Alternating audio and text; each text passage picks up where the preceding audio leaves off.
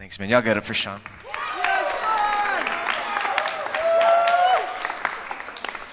All right. Well, good evening. If we haven't met yet, my name is Rudy. I get to be here, get to be on staff. We are continuing our series through the book of James. I have read James often, multiple times over the last 13 years of following Jesus. And it's just every single time I get into this text and into this book, there's just something that just almost feels like it wakes up, or like an alarm bell that goes off in my heart, in my soul. And to be frank with you, I've been grateful for that as we've gone through this text. I think that there's times where as you read your Bible, and as we open it up on Thursdays, and as you get together in a group with your connection group to think, how do we apply the text? How do we live into this together? How do we follow Jesus together in Madison as we kind of circle around the scripture? But there should be moments that both comfort us and challenge us. And I think tonight, honestly, this text does a little bit of the work of both as we jump into this topic that James is bringing us in on wisdom. Wisdom. Before I go too far, I just want to tell you a story about a 7-year-old in 1999. That was a long time ago. Some of you unborn at that point. So 7 years old, 1999, there was a young boy who saw, the little placard by a pool that says 3 feet, no diving? You ever seen one of those? You realize that that's there because someone dove in there, because at some point, right, that someone said, I'm going to dive into this even though it says it's only 3 feet. Now, that was clearly written for everyone else but this 7-year-old in the year of 1999. No one knew who put that sign up. They didn't know that this 7-year-old was full of grace in the way in which he could dive into and pierce the water. I'm getting some head nods. You get what that's like. And so I dove into the pool, and a couple things happened really quickly.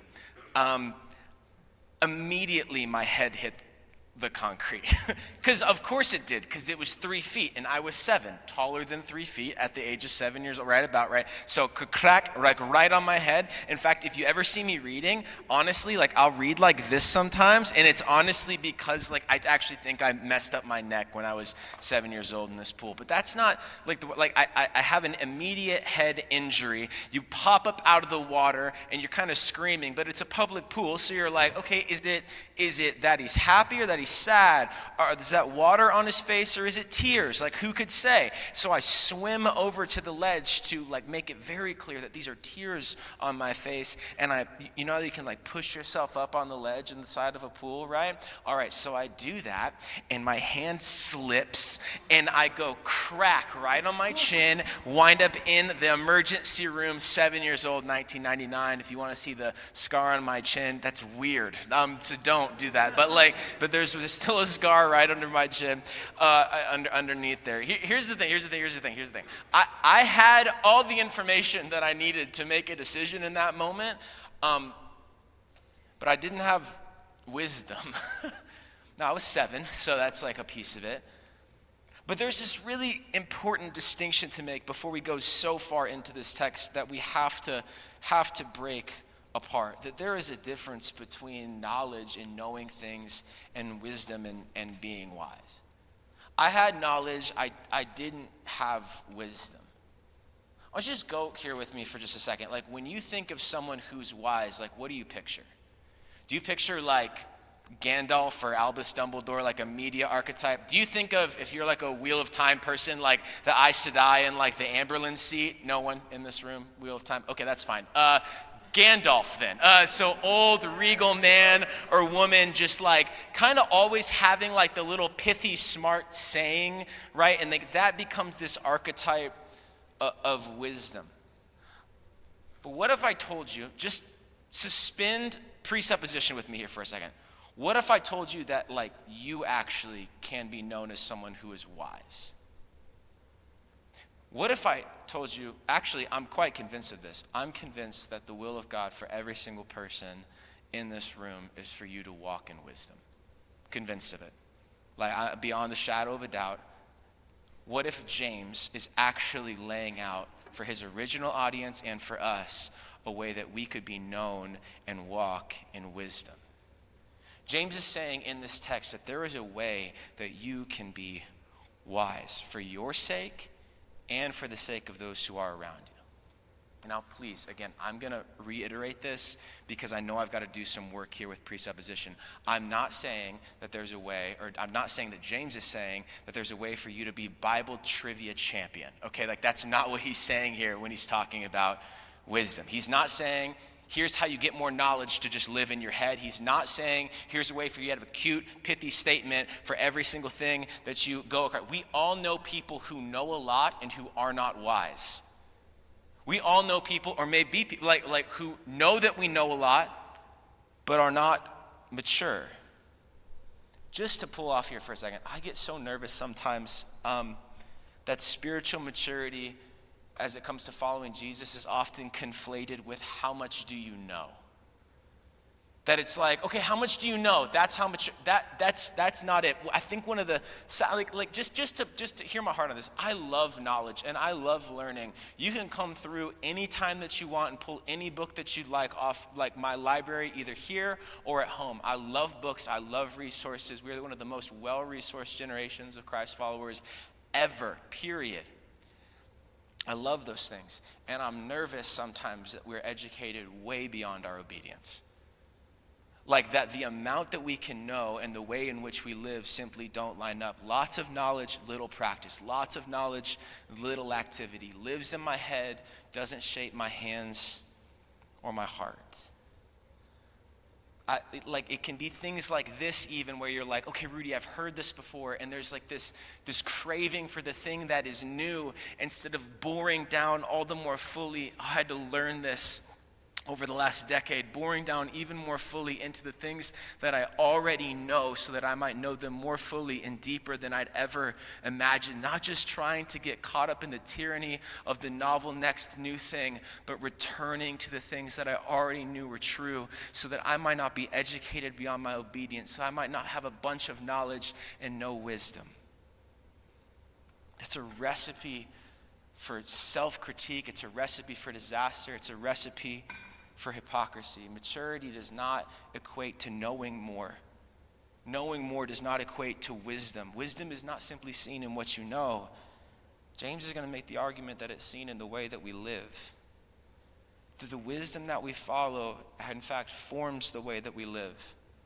Now again, I can say like you can live wisely, and you might say that actually sounds boring. like that sounds a little bit dry. Like I'm not trying to be Albus Dumbledore, right? Like I get that, I feel that, and I think that's because it likely hasn't settled that wisdom and knowledge aren't the same thing. I'm hoping that we get there by the end of our time, because wisdom will lead us to live a life that is not only growing in a confidence with our relationship with God, but also is compelling as it relates to presenting Jesus and representing Jesus to others who are around us.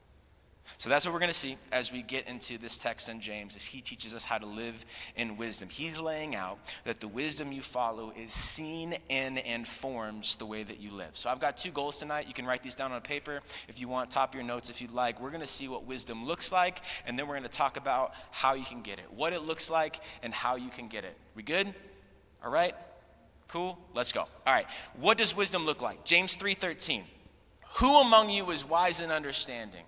By their good conduct, by his good conduct, he should show that his works are done in the gentleness that comes from wisdom. James is asking a dividing question, in part targeted to the teachers and the leaders of the community he's writing to, but also to all of the people who would hear this. Who among you is wise and has understanding? How can I know, perhaps a better question would be, how can I know if I am wise or if I am understanding? James's answer to that is simple. How can you know if you're wise or understanding? How can you know if someone else is wise or understanding? His answer would be simply 4 words. Look at their life. Look at your life. Look at that conduct, referencing back to the works that flow from faith. We talked about this a couple weeks ago, end of James chapter 2. Not that it is works that earn you salvation, but rather by faith through grace you are saved into Christ. And now as you follow Jesus, those good works that come out of you, the changed life that you live, actually puts that faith on display. James is saying that is a wise life. And he's saying that there's character qualities to it. Look at this. Look at the qualification James uses for this. He says that their works are done in the gentleness, your translation may say humility, that comes from wisdom. That wisdom actually produces a character in the people who are wise. Wisdom's got some meat on its bones. Wisdom is gentle, humble, meek. Wisdom is strength and knowledge with restraint and focus. James is saying that wisdom isn't simply something that is heard, but wisdom is something that is seen. That you're not considered wise because you've got something to say. You're considered wise because you have a way that you live. So what does this wisdom look like? James actually starts by articulating first what wisdom doesn't look like. Actually, he articulates what false wisdom looks like. This is where James pulls out the knife and starts to open us up through the text and expose the type of wisdom that we choose to follow. James gives us a framework for how to evaluate the wisdom that we're being formed by and the wisdom that we are living out, as he talks about two different types of wisdoms in the text.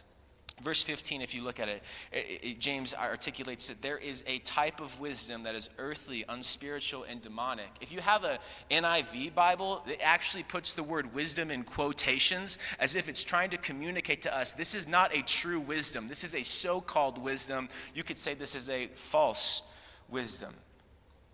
Verse 17 articulates a different wisdom, that there's a wisdom from above, a wisdom from God, a true wisdom. See, James gives us an evaluative framework for both types of wisdom so that we, the hearers, can actually look in on our lives and understand and answer the question, what wisdom we are living by. Is it a false wisdom that's earthly? Is it a true wisdom that's from above? And James starts by talking about identifying what false wisdom looks like. Look at verse 14. If you have bitter envy and selfish ambition in your heart, he's going to open us up. Don't boast and deny the truth. Such wisdom does not come down from above, but is earthly, unspiritual, and demonic. It is earthly, concerned with the things that are right now. Unspiritual, concerned with the things and the passions of the body. Demonic, concerned with ultimately destroying you. For where there is envy and selfish ambition, there is disorder in every evil practice. All right, if you're taking notes, you can write down these three words that create a framework for understanding the wisdom that you may be walking in. These three words: central, internal, and external. So central, what is the guiding center of the wisdom that you are living out, following? Internal, what is the character that is formed in you by that wisdom? And external, what is the character felt through you by others as a result of that wisdom? Central, internal, external. James does an anatomy of false and true wisdom as we get into it. So let's take this in reverse. James talks about this false wisdom, and he ends in verse 16 with what it produces externally, the character that is felt, what is felt by others who walk in this false wisdom. And he articulates it in verse 16, that there is disorder and every evil practice. This is the character that is felt by a false wisdom that we might follow. The result of following this kind of wisdom is disorder in our lives, disorder in our relationships with others, with ourselves, with God, disorder in the way you may look at your time or your money or your gifts, disorder in the way that you think that other people look at you, disorder in the way that you look at other people. Disorder and division mark the lives of the person that follows or is formed by this false wisdom. Disorder in every evil practice, everything that leads to this disorder, every choice that breaks a relationship or feeds hypocrisy or bends morality or attempts to validate breaking the law or breaking some commitment that you made, that divides people apart, that breaks relationship or breaks individuals, that practices favoritism of one group over another. All of this comes from a false wisdom. Externally, that's what it produces. Externally, that's what's felt by the character that comes from it. And what is produced externally flows from what is produced internally. So character felt comes from the character that's formed. And verse 14 lays out what's produced internally by this false wisdom. Bitter envy and selfish ambition in your heart. Is there any envy or selfish ambition in your heart? Let's just play with these for a second. Envy is the comparison of yourself to others in any way and finding yourself either excelling or lacking. Envy looks at someone else and says, I want what they have.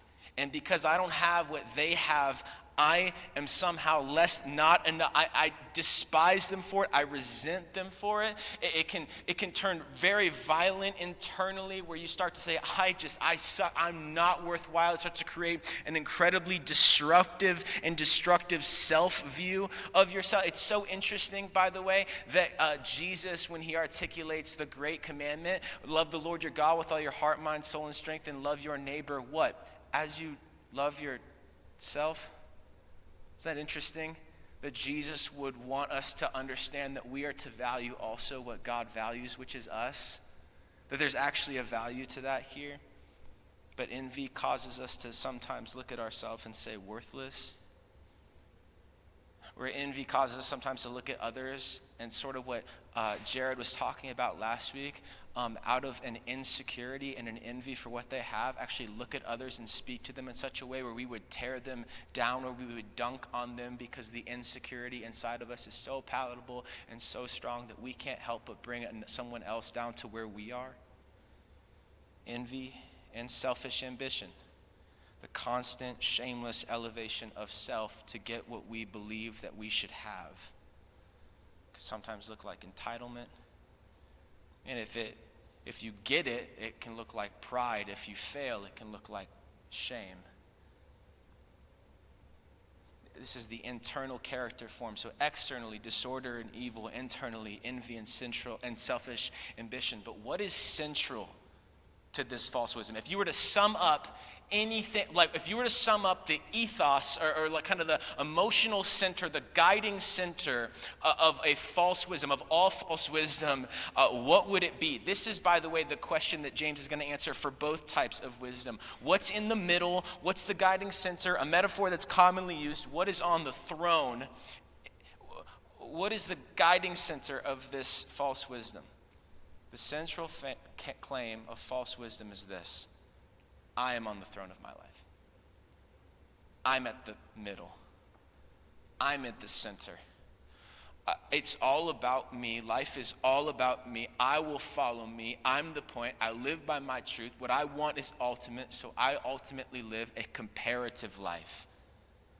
I look at others with the character that's formed that is envious, because I'm constantly judging and evaluating other people against me and where I'm at. I judge others and I judge myself based on this selfish ambition because I'm discontent ultimately with where I am, because as I compare myself to others who are around me, they're either way too far above me and I don't feel good enough, or they're below me so that I feel good about myself. It creates this context where we believe, or we start to think that we are on the thrones of our lives. I'm the middle. It makes a relationship with God and others feel calculated, transactional, disappointing, destructive, depressing, and disordered. This is the wisdom, the way of living that James says is earthly, unspiritual, and demonic. And he goes on to say, thankfully, that there is another way. That this does not have to be the wisdom that we walk in, with the central focus of me being the most important thing. That leads to envy and selfish ambition, that leads to disorder and destruction all around me, either in overt or covert ways. He says there's another way. Verse 17, but the wisdom that is from above is first pure, and then peace-loving, gentle, compliant, full of mercy and good fruit, unwavering, without pretense, and the fruit of righteousness is sown in peace by those who cultivate peace. So remember our framework: central, internal, external. Guiding center, character formed, character felt. Let's run it back, but this time, let's start at the center. So if the center of false wisdom is me, what's at the middle? What's on the throne of true wisdom? This is the Sunday school answer. You can say it with me. Jesus, right? Okay. Jesus is. If false wisdom that leads to envy and selfish ambition and disorder in my relationship in my life has me on the throne of my life, the true wisdom has Christ on the throne of my life. Colossians 2 verse 3 gives this incredible picture of Christ by saying that in him are all of the treasures of wisdom and knowledge. In the Proverbs, there's this tendency that the author has to personify wisdom, to articulate that wisdom is not just a set of ideas, but is actually seen in a type of person, that personification of wisdom actually aligns with the life of Christ, who is true wisdom on display. You can say it like this: Christ is perfect wisdom. Christ is a perfect way, and if we are to live in his wisdom, it means that he is at the middle, the center, the throne of our lives, not us. So you just follow this down to the internal condition of someone who has Christ at the center of their life. What's internal for them? If Christ is at the center, if he's the guiding center, what is the character formed as we follow this pure wisdom? Look at verse 17.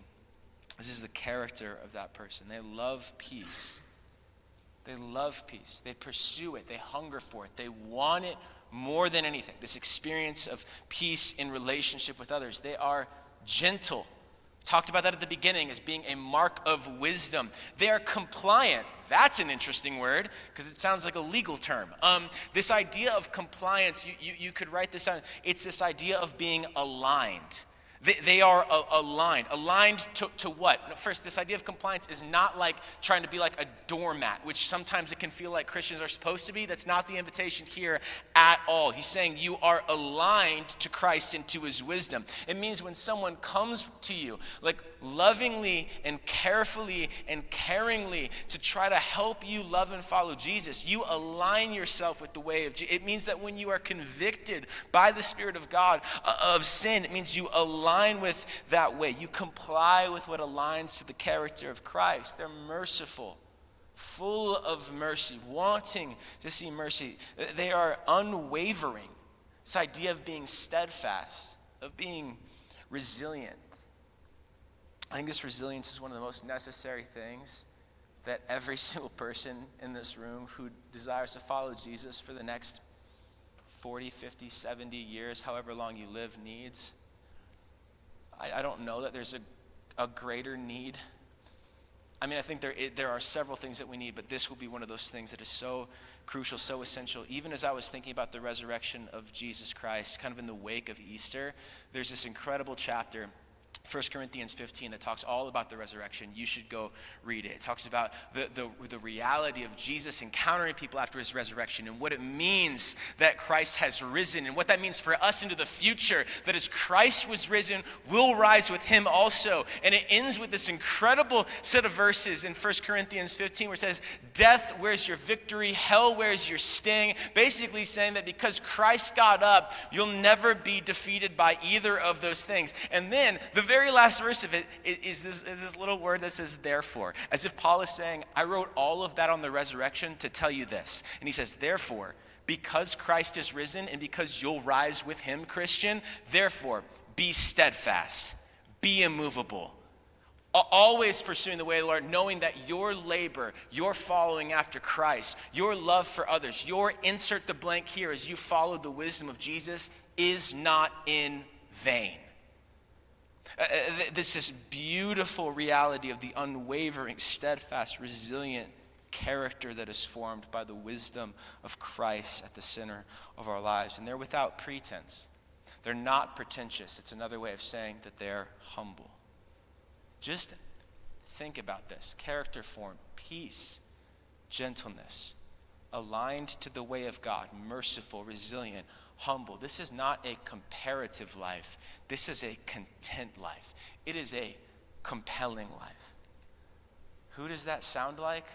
Sunday school answer again. It sounds like Jesus.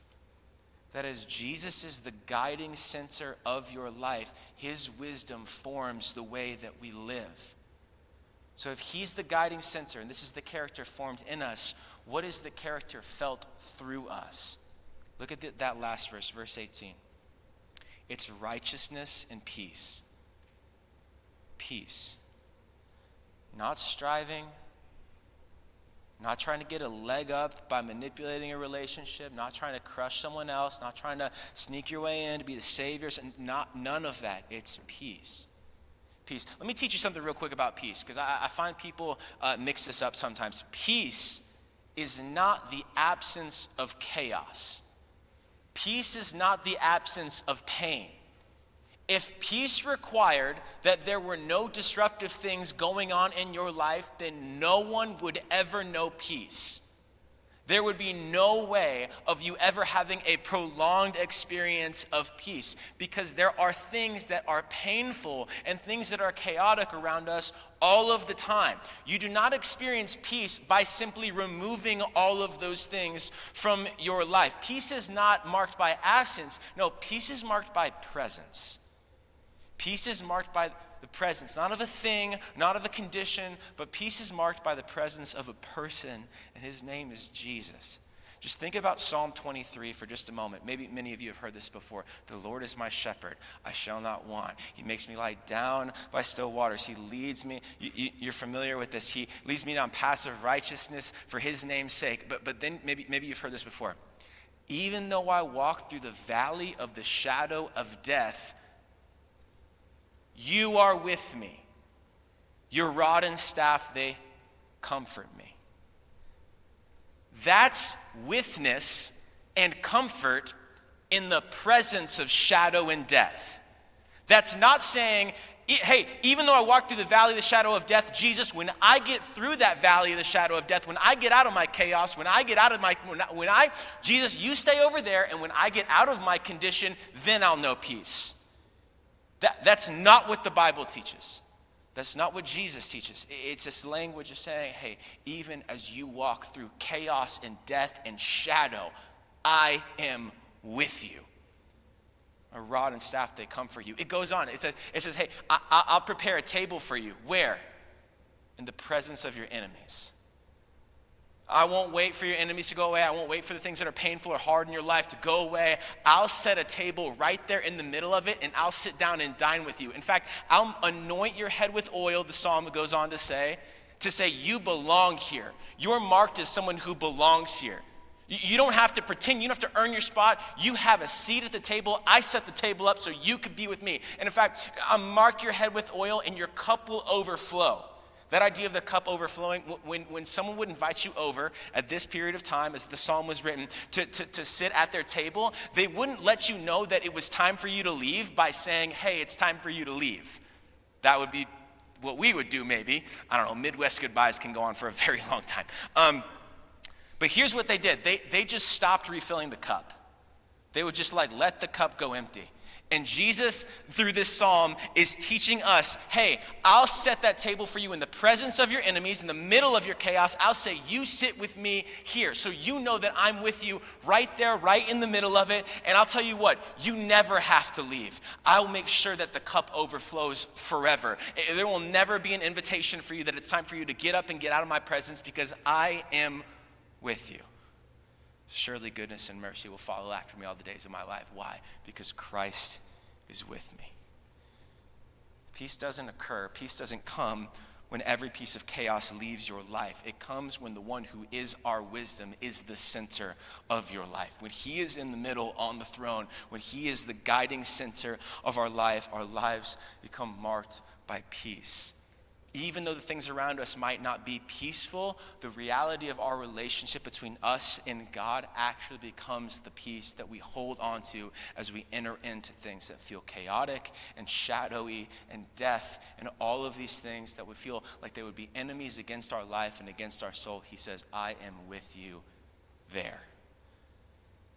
The production, the reality of the central, internal, external, this peace leads to a confidence in our relationship with Jesus, and actually produces a life that is ultimately compelling, where it's like you've got all these things going on, and there's this peace that you're clinging to. Why is that? Well, because I know as hard as I'm trying to hold on to this peace, I know that the person who is my peace is holding on to me much, much firmer. He holds on to me in an eternal way. Jesus holds on to us far better than we'll often be able to hold on to him, as his character is formed in us as we lean into and look to see him as the middle and the guiding center of our life, as we walk in wisdom with Christ and we embody the character of Christ in our lives.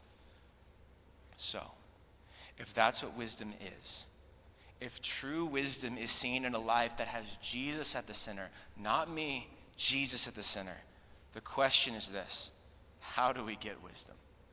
I want to give you 3 ways to grow in wisdom, and then 2 words, and I'm going to take my seat. 3 ways. Number 1, reverence of God.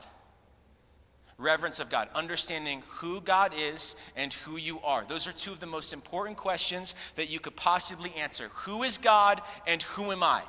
If you answer those 2 questions honestly, it'll expose who's in the middle of your life, who's on the throne of your life, who's the guiding center of your life. Proverbs 9:10 says, "The fear of the Lord is the beginning of wisdom, and the knowledge of the Holy One is understanding." This idea of fear is a reverential understanding of who God is and who we are. It is a right understanding of him and his power and his love held together in himself. When you start to recognize who you are and who God is, you will start to notice that there is a gap between you and him. As you start to understand who God is and who you are, you will start to understand that you need someone to bridge that gap for you, and that is the beginning of true wisdom. True wisdom starts with this sentence: I need Jesus. You see, he cannot be your center if he is not your Savior.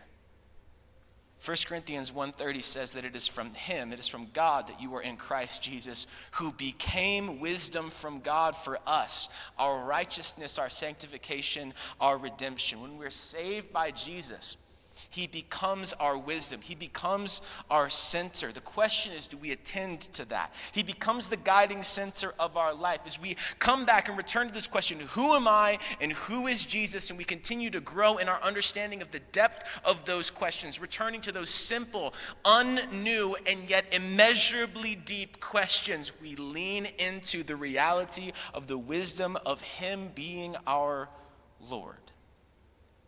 So if you're not a Christian, this is where my 3 ways for you have to stop. The next 2 without Christ will just seem like ways that you need to batter your way up to God. You can't do that. No one could. That's why he sent Jesus, so that we who would trust in him might be made righteous and might be redeemed and might know him as our wisdom. So reverence for God. Number 2, the Word of God. I've been meditating on this text from Psalm 40 for a little bit, where the psalmist writes of God, "You don't delight in sacrifice and offering, but you open my ears to listen." He says, "See, I have come, I delight to do your will, my God, and your instruction is deep within me." Did you hear that phrase, "You open my ears to listen"? Okay, check this out. In the Hebrew, that phrase, "you open my ears to listen," is actually giving the picture of God like digging a hole into our head. This idea of him digging in to create something that wasn't there before. Or it gives this idea of him unclogging what is full of other things. It's this idea that our ears are, what we could actually use to hear God is clogged up with other instruction, other things claiming to be wisdom that keep us from actually growing in and delighting in his will and his instruction. If the Bible is a story of God that leads us to Jesus, and Jesus is our wisdom, then we need to be in the text if we're going to come to understand more and more of what it means for us to move out of the center and off the throne, and for Jesus to be in the middle of our lives as our wisdom. As we come to the scripture as if we're asking over and over again, God, open up my ears to listen so that I might know you and walk in this wisdom, so that you might be at the middle. You might form this character inside of me, and that peace might be felt through me. We posture ourselves to hear from God as we open up the scripture day by day, not to check a box, but to know and return to the wisdom of God with Christ at the center of our life. Reverence for God, the Word of God, and 3rd, prayer to God. James interestingly points this out across the text. He said it in chapter 1, verse 5, when he said, if you need wisdom, ask God for it. You come to him with what you need wisdom about in prayer, and you ask, and then you sit and you wait and you listen. I wonder if as we come to scripture and pray, God, open my ears to listen, that as we read the text, that if in prayer we won't start to hear from him as well.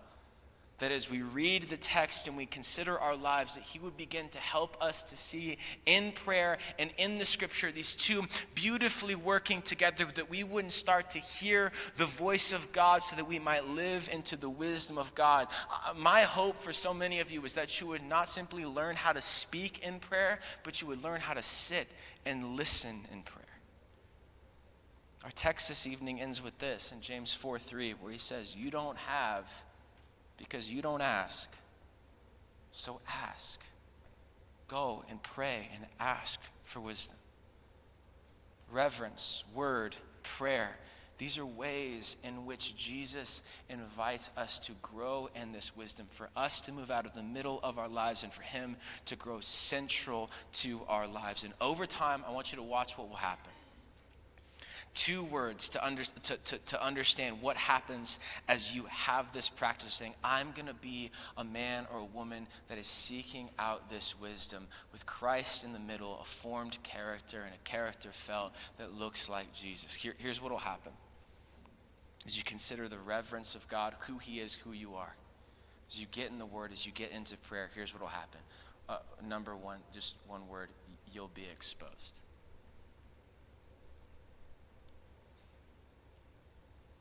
Areas of your life where Christ is not the center and you are will be exposed.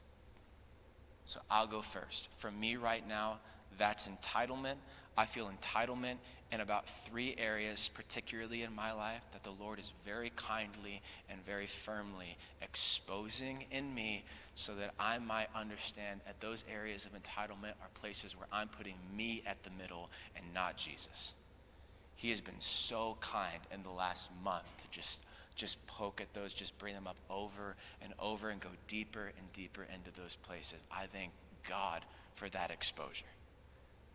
See, every time God exposes something like that, you have a choice. You can either run and hide or you can repent and be healed. You can run and hide and try to pretend like I can just ignore it. I can just put it to the side. I'm going to be fine. What ends up happening is there's this trust structure that's built in your life, and the roots of it go deeper and deeper, and before you know it, it starts to touch other things and more things, and hiding has actually done nothing. Running has actually done nothing. We need to stop and literally do the work of repentance, where we turn and we look to the one who can heal us. I love this verse in Romans 2, verse 4. Max and I were talking about it yesterday. Where Paul is writing, and he says, don't you know the patience and the restraint and the kindness of God, that it is God's kindness that leads us to repentance. You think it's his wrath, or you think it's his anger, or you think it's some other thing, but it's actually the kindness of God, where God pulls you close and says, hey, you're my son, you're my daughter, I love you. Let's deal with this. Not, hey, you clean yourself up and then you can come into dad's house. You fix yourself up and then we can spend time together. It's saying, no, the kindness of God draws you in and says, I'm going to lead you to repentance in a place where you're with me. Not to repent so you can be with. No, witness is locked in because of what Jesus has done. He says, come to me, all you who are heavy laden, I will give you rest. Throw it on to me. I can handle it. And we're going to deal with some of these things as you come close. It's the kindness of God that leads to repentance, because it leads to your healing. So as you're exposed, repent. But as you follow Jesus and as you learn what it looks like for Christ to be at the middle, I think you will also find another word. I think that you will find encouragement.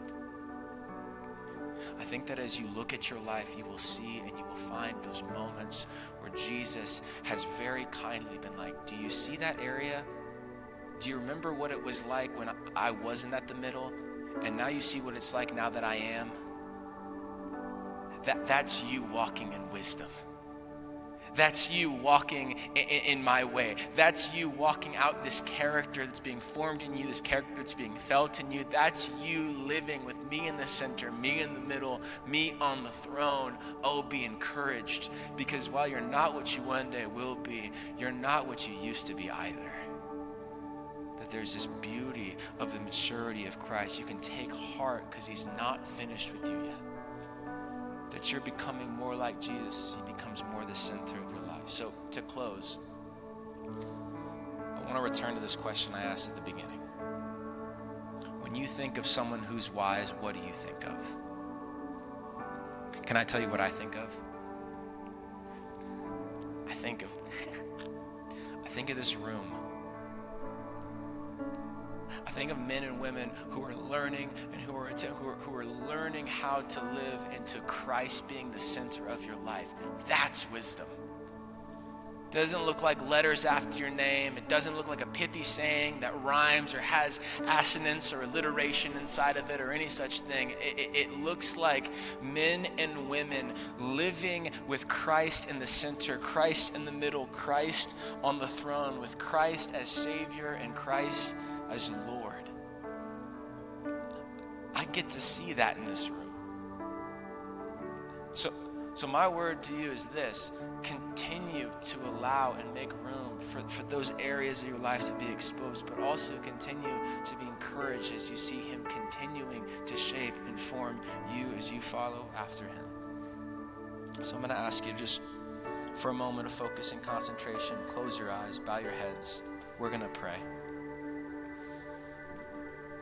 If you're here and you're a Christ follower, I just want you to take a little bit of time and lean into those two words. Man, where are you the center, the middle, on the throne of your life? Where are you mixing up who God is and who you are? Man, I want to invite you to repent.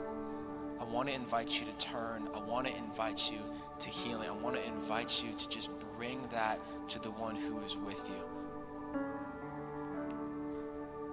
Think about the areas of your life. Where is Christ in the middle? Where is he in the middle where he's been for years? Oh, just rest in that. Where is he in the middle that he didn't used to be, but he is now? And as you're living into that, man, it's not easy some days, but you know that it's worth it because you're walking in wisdom. Would you just rejoice in that? Where Christ is in the middle. And if you're here and you're not a Christian, the first step in you becoming wise is coming to Christ. He cannot be your center if he is not your Savior. God so loved the world that he sent his Son so that all who would believe in him might not perish, might not be separate, might not put themselves in the middle, might not be the one who is attempting to save themselves, but would come to the understanding of Jesus Christ as Lord and Savior. That as he got up on the cross and took your sin from you, and then as he rose from the grave and gave his life for you and to you, that you would be dead to sin and alive to God in Jesus Christ. So those areas where it seems like you could never move out of the middle, Christ says, the tomb is empty, I can be on the throne. The tomb is empty, it is possible. The tomb is empty, I'm here, come to me. It's his invitation to you tonight. So take a few moments right where you are, however you need to respond. Whether in prayer, evaluation, repentance, rejoicing, whatever it may be. Take a moment, and then we'll sing.